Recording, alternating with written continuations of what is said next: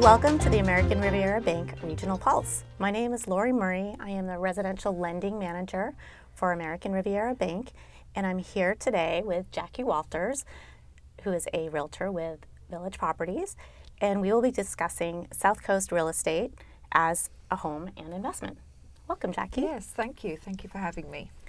Jackie has been a realtor, successful agent in Santa Barbara for over 30 years.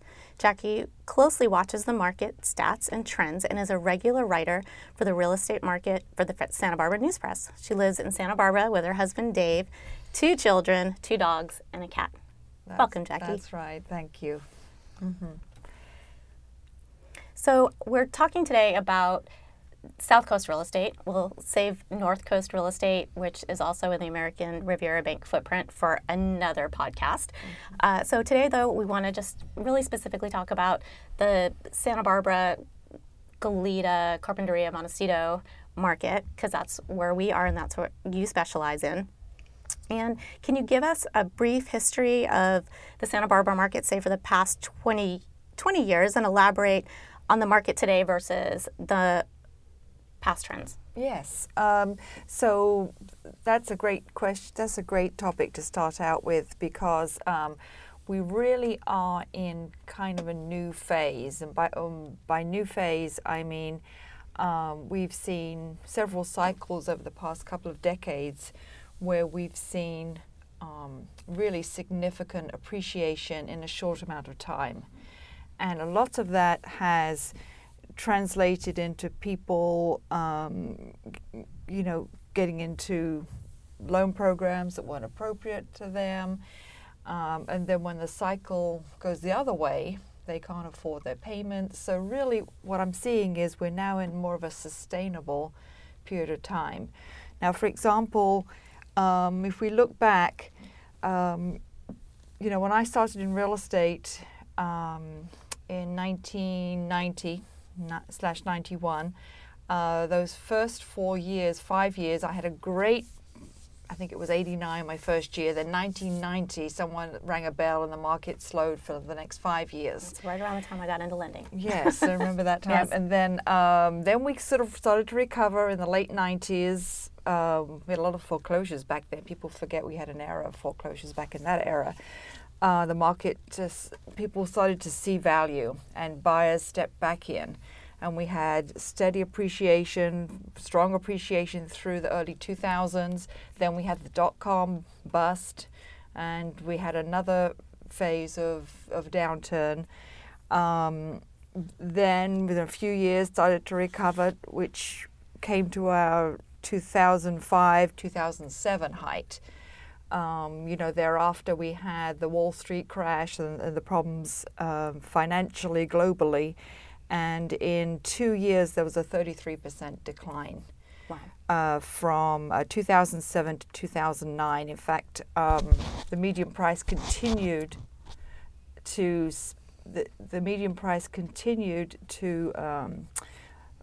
lower. Number of sales went down right through 2012. And at that point, buyers started to jump into the market. And then between 2012 and 2014, we had a 48% in 2 years, a 48% appreciation in real estate values. So those types of things are not sustainable. So what I'm happy to see is that after 2014, the last 5 years, we've actually gone up 15% in the last immediate 5 years, averaging 3% a year. Last year we actually went up 5%, but we're not seeing those huge jumps. So going forward, I'm hoping this will continue. And are you kind of seeing the investors maybe not being as heavy in the market as they were when things started really appreciating quickly? Or are you still seeing investors kind of in the market and buying? Yes, well, what we're seeing really is the longer term investors, buying properties to be rental properties versus buying something in March and selling it in August. So the flippers are less prevalent. They're certainly out there, but those promises of 25% return are just not there as much. So we've got a nice, solid, very active, sustainable market right now. Very nice. What was during this time? There was the natural disasters that we had in Santa Barbara and Montecito in late 2018 and early 2019. Did you see that impact the market as a little blip, or what did you see come out of that? Yes, really, it was only, carpentry a little bit, but really was Montecito was hit so strongly for that January 2018 event, the debris flow. So what we saw, the market stopped for 2 or 3 months. But ironically, when it first happened, I thought, well, this is going to be 2 years. And boy, were we wrong, because buyers started inquiring and looking at values, lots for sale, within a few months. And end of 2018, we had many lots, debris flow lots, where a house once stood selling. And today, for example, there's a new listing up in the Riven Rock area for $2.9 million. It's a house that was impacted. It's on 2.5 acres, 4,400 square feet, with plans to rebuild. So those are selling. Yeah. Investors are looking at those. So really, we are the other side of the recovery curve for Montecito, which is so wonderful. And we've realized that Montecito has not lost its appeal. Yeah, it looks like they continue to update the debris flow maps, and I know we have had several customers who were previously in, the quote red zone, that their houses are now out of that area. So yes. I know it makes the bank feel more comfortable to know that they're, with the improvements in flood basins and flood control, that it really is just going to make that area just a lot safer moving forward. Yes. So I think that hopefully will ease the minds of I went to people. the update just last few weeks on the new maps, and one of the people reporting there commented that as much as 80% regrowth has occurred in the hills, so that sustains the soils, and so there's a lot of feeling of we're moving on from that.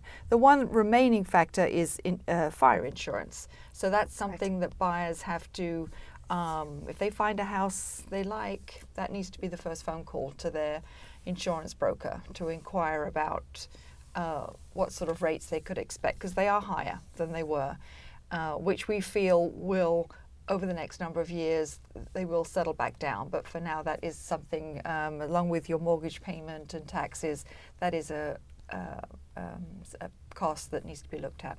Yeah, we are recommending that as well, to make sure that they can get insurance. You cannot get a loan on a property without insurance. So we do recommend that they, as well, to search out the insurance, because that's just another cost of owning, and you just want to make sure that everyone understands that cost of owning. Mm-hmm. It was good to see that California Fair Plan did up its limits, and I think that's also helping. And there's private insurance to fill in the gaps. So we are seeing that as well. There is one side note which is interesting. If you were looking to buy a condo or a PUD, which is looks like it lives like a single family home, but it's in a development, those associations have insurance in place. So if you're buying into those associations, you don't have the concern about securing insurance. No insurance. So I think that's something that certainly entry-level buyers should definitely take a look at that as an option, because if they're getting high quotes for insurance, that's where you buy into the association where insurance is already in place. That's a great idea. Mm-hmm. When is the best time to buy a home, your first home or a home or an investment property? Yes, so, I'm just going to use that. When's the best time to plant a tree? 30 years ago, the second best time is today. I've said this over time, is that none of my clients over the 30 years has regretted buying that house on that day in Santa Barbara. If you buy today and the market goes down in 2 years and you have to sell, that's not fun. But real estate is a long-term investment. So I say, whatever the market, create your best buy find a house you love and negotiate your best buy right there with that seller. Every seller has a different reason for selling. Sometimes it's a job transfer, it's someone's passed away. So there are opportunities everywhere. So work with your realtor and find those opportunities, and you'll be glad you did 5 years from now, 10 years from now. Good advice, and I think we also too recommend that to our clients, and we recommend that it's a long-term investment. It's where you live, especially if you're buying it for your home. It's where you live. It shouldn't be looked at as an initial asset. It should be looked at, this is where we get to live and where we get to raise a family, or where we get to enjoy our life in Santa Barbara. So it's all makes it. And that impactful. that ties into what I was saying earlier about the sustainable appreciation rates. It's kind of taken the edge off the regular family buying a home, that sort of frenzy of, what's my house worth? Is it worth, am I getting the best buy? Is it going to be worth more in 2 years? It's kind of backpedaled from that back to focusing, this is a home we will live in, this is our 10, 20-year plan, and less, well, if you fix it up, we could sell it. That sort of mentality, which I think is positive for the community. Yeah. So yes, it continues with the pride of ownership, and it makes all neighborhoods better. Yes, if you're in that type of an environment. And of course, goes without saying, the lifestyle that we enjoy here. We have the mountains and the ocean, so we'll never be Orange County. We're not going to spread for miles in every direction. There are very few vacant lots available to build. So, in terms of supply and demand, our supply is always limited. I'll joke to new buyers, well, I heard inventory's rising. Maybe it's going up a little, but if I have a buyer for a certain school district and they want single level, I might have 6 to show them only. That's not a lot. Yes. So we're always looking for new inventory because the demand is there for sure. What do you see as barriers to entry into the Santa Barbara market? What do you feel are makes it hard to be here or live here? Well, I think primarily we're a sort of a high cost community. You compare to other communities in California and across the country. You might compare to La Jolla and Carmel, and certainly so our entry level pricing can be difficult for some. So I would encourage people to speak to yourself, Laurie, and look at, I know the loan programs have really eased up from 8-10 years ago. And there are low down options. Mm-hmm. Obviously, credit score is important, and those types of things. So that where you think it might be impossible, call your lender, call Laurie, and she'll have some ideas for you. There's definitely a lot of new programs, and there's programs that come out fairly regularly to entice people or to get people in the market. And I always, when we work with people, and I'm sure on the lending side, which I'm sure is similar to you, it's a long process. It's getting people ready and making sure that they're ready for that purchase, that they've saved or have their down payment figured out, that they've been in their work situation is level, that they're ready, so that when we want the loan process to be easy and not to be the stress of the purchase. So we try to get our buyers prepared for you, so that they can just focus on making sure that the inspections are okay, and that and it's such a scary big thing. It's the biggest purchase most people will make. Yes. So we just want to make sure that they feel comfortable with and the do programs that early. that they do. That early. If you're on a 1 to 2 year plan to buy your own home, get that information up front and make your plan. So I was just thinking of another about buying real estate on the South Coast. There was a study done, I don't know if it was national, probably national. They did a study of the net worth of people who rented most of their lives and people who owned real estate. And the people who owned real estate over time, by the time they reached retirement, had a 40 times net worth than those who had rented their whole life. And that, a lot of that is the benefit of appreciation.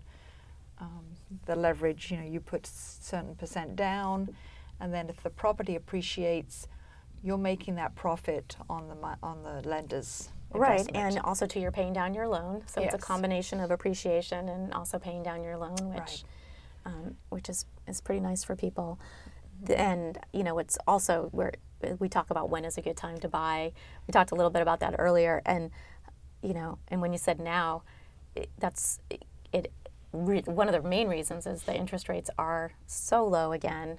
We had Yes. anticipated them, and they did. They rose a little bit at the beginning of the year, and now the Federal Reserve keeps dropping rates, so rates are just super attractive again, and we're in, again, a low-rate environment, which makes the cost of buying that much less expensive. So Yes, and can't emphasize enough how key that is to affordability.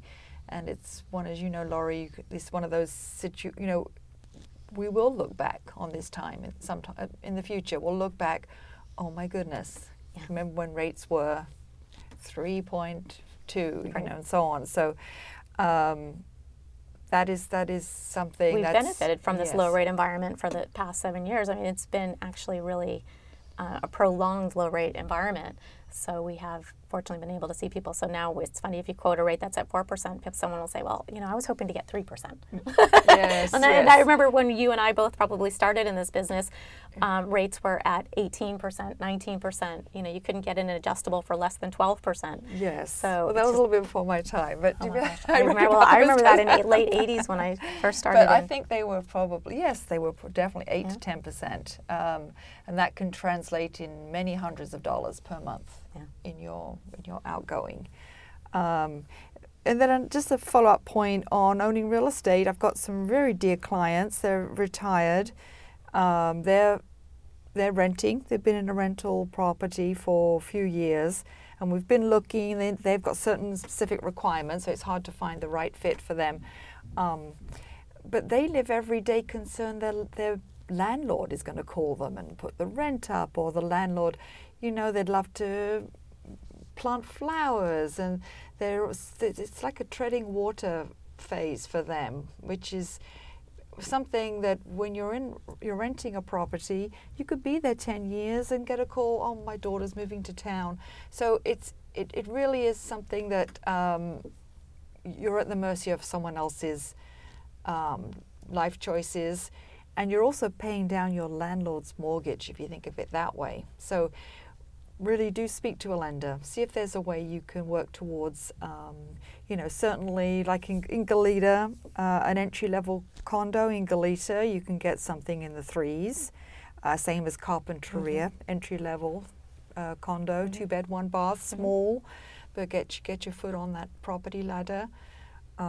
So those are, and you might, with rents as high as they are, when you look at the difference between a mortgage payment, which is deductible, you deduct the interest of your income taxes, you might be very, very surprised at how much it could make sense for you. Did you notice speaking of mortgage interest deduction, with the tax law change last year, have you seen that effect? Did that affect real estate at all? Right. Not as much as we thought it would. As far as the high end, it impacts the high end buyers because they can't, it's not sky's the limit as far as writing off their property taxes and so on. We did really not see a drop off in activity. A lot of those purchases are cash, actually in the high end. So that's one thing, but it seemed as if did not really have an impact. Having said that, the high end, there are some values. If you're in that price range, there are some values there. We've seen things that previously had sold for 25 million, reselling for 17 or 15. So that's certainly a price range where prices are softer, but buyers are stepping up. So it's an active, but it's a price point where you could get a value if that's where you're looking. That is fun though, isn't it? Going out on Caravan Yes. and seeing all those just amazing properties, and being able to just see what $15 million in Santa Barbara buys you. It's fun. We go out on a Sunday. It's fun. So, should I touch on the median price? Yeah, let's talk about prices. Let's talk about yeah. prices in Santa Barbara. So we talked about the sustainability. It's gone up 15% in 5 years. The last year went up 5%, but it's still not the high appreciation that really added such a lot of volatility to the real estate market year over year. So currently the median price is $1,288,000. So $1,288,000. So that is for single family homes and PUDs, Carpentry to Goleta, all price ranges. So that's a very sort of steady, we've gone up, let's see, we started in 2015 at $1,114,000. Now we're at $1,288,000. So you can see this is just a nice steady climb in appreciation. So with the interest rates, I just see that continuing moving forward. Now, if we go to months of inventory, as someone who loves statistics, which I report for the news press and I track them for my company, Village Properties, to me, the months of inventory really is the most useful stat in identifying what's happening right now. Because in months of inventory, what we do, we take the active listings, how many homes are not in escrow available to be purchased today. And then you take how many homes went into escrow the last immediate 30 days. And you just divide one by the other. Mm-hmm. So the concept is, if there were no new listings, how long would it take to sell everything? Mm-hmm. And right now, on the South Coast, Carpentry to Goleta, we have 3.6 months of inventory. Wow, that is low. So that is, it's not the ultimate seller's market. That is a strong market. Under 3 months is a seller's market. 3 to 6 months is more of a balanced market. So you can see that there's activity out there. There's we're still seeing multiple offers. Between 30 and 50% of the sales can be multiple offers in any one given week. So that just kind of speaks to where we are. I don't see that changing. And if we look at the different neighborhoods, if you want to look at the neighborhoods, Montecito has 5.7 months of inventory. Again, that's more of a balanced market. But if you consider Montecito has a high percentage of high price homes, again, that's a very active market. If you were to look, say, under 3 million in Montecito, we'd probably be looking at 3.5 months of inventory. Hope Ranch is an interesting community because their market, there are I think 670 homes only in Hope Ranch, and we see an average of 3 sales a month. So it's hard to run their stat and have it mean anything. But they're running at 3.1 median sales price.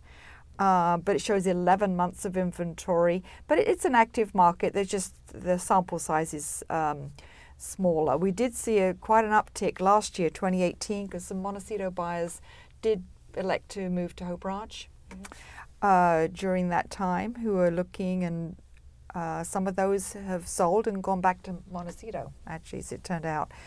Now, Goleta, their median price is up almost 6% over a year ago, which is good, steady growth, and 2.2 months of inventory. Wow, that's low. So that's an active first time. That's very active, yeah. So that's, for $8.25, you can get a move-in, maybe not totally redone house.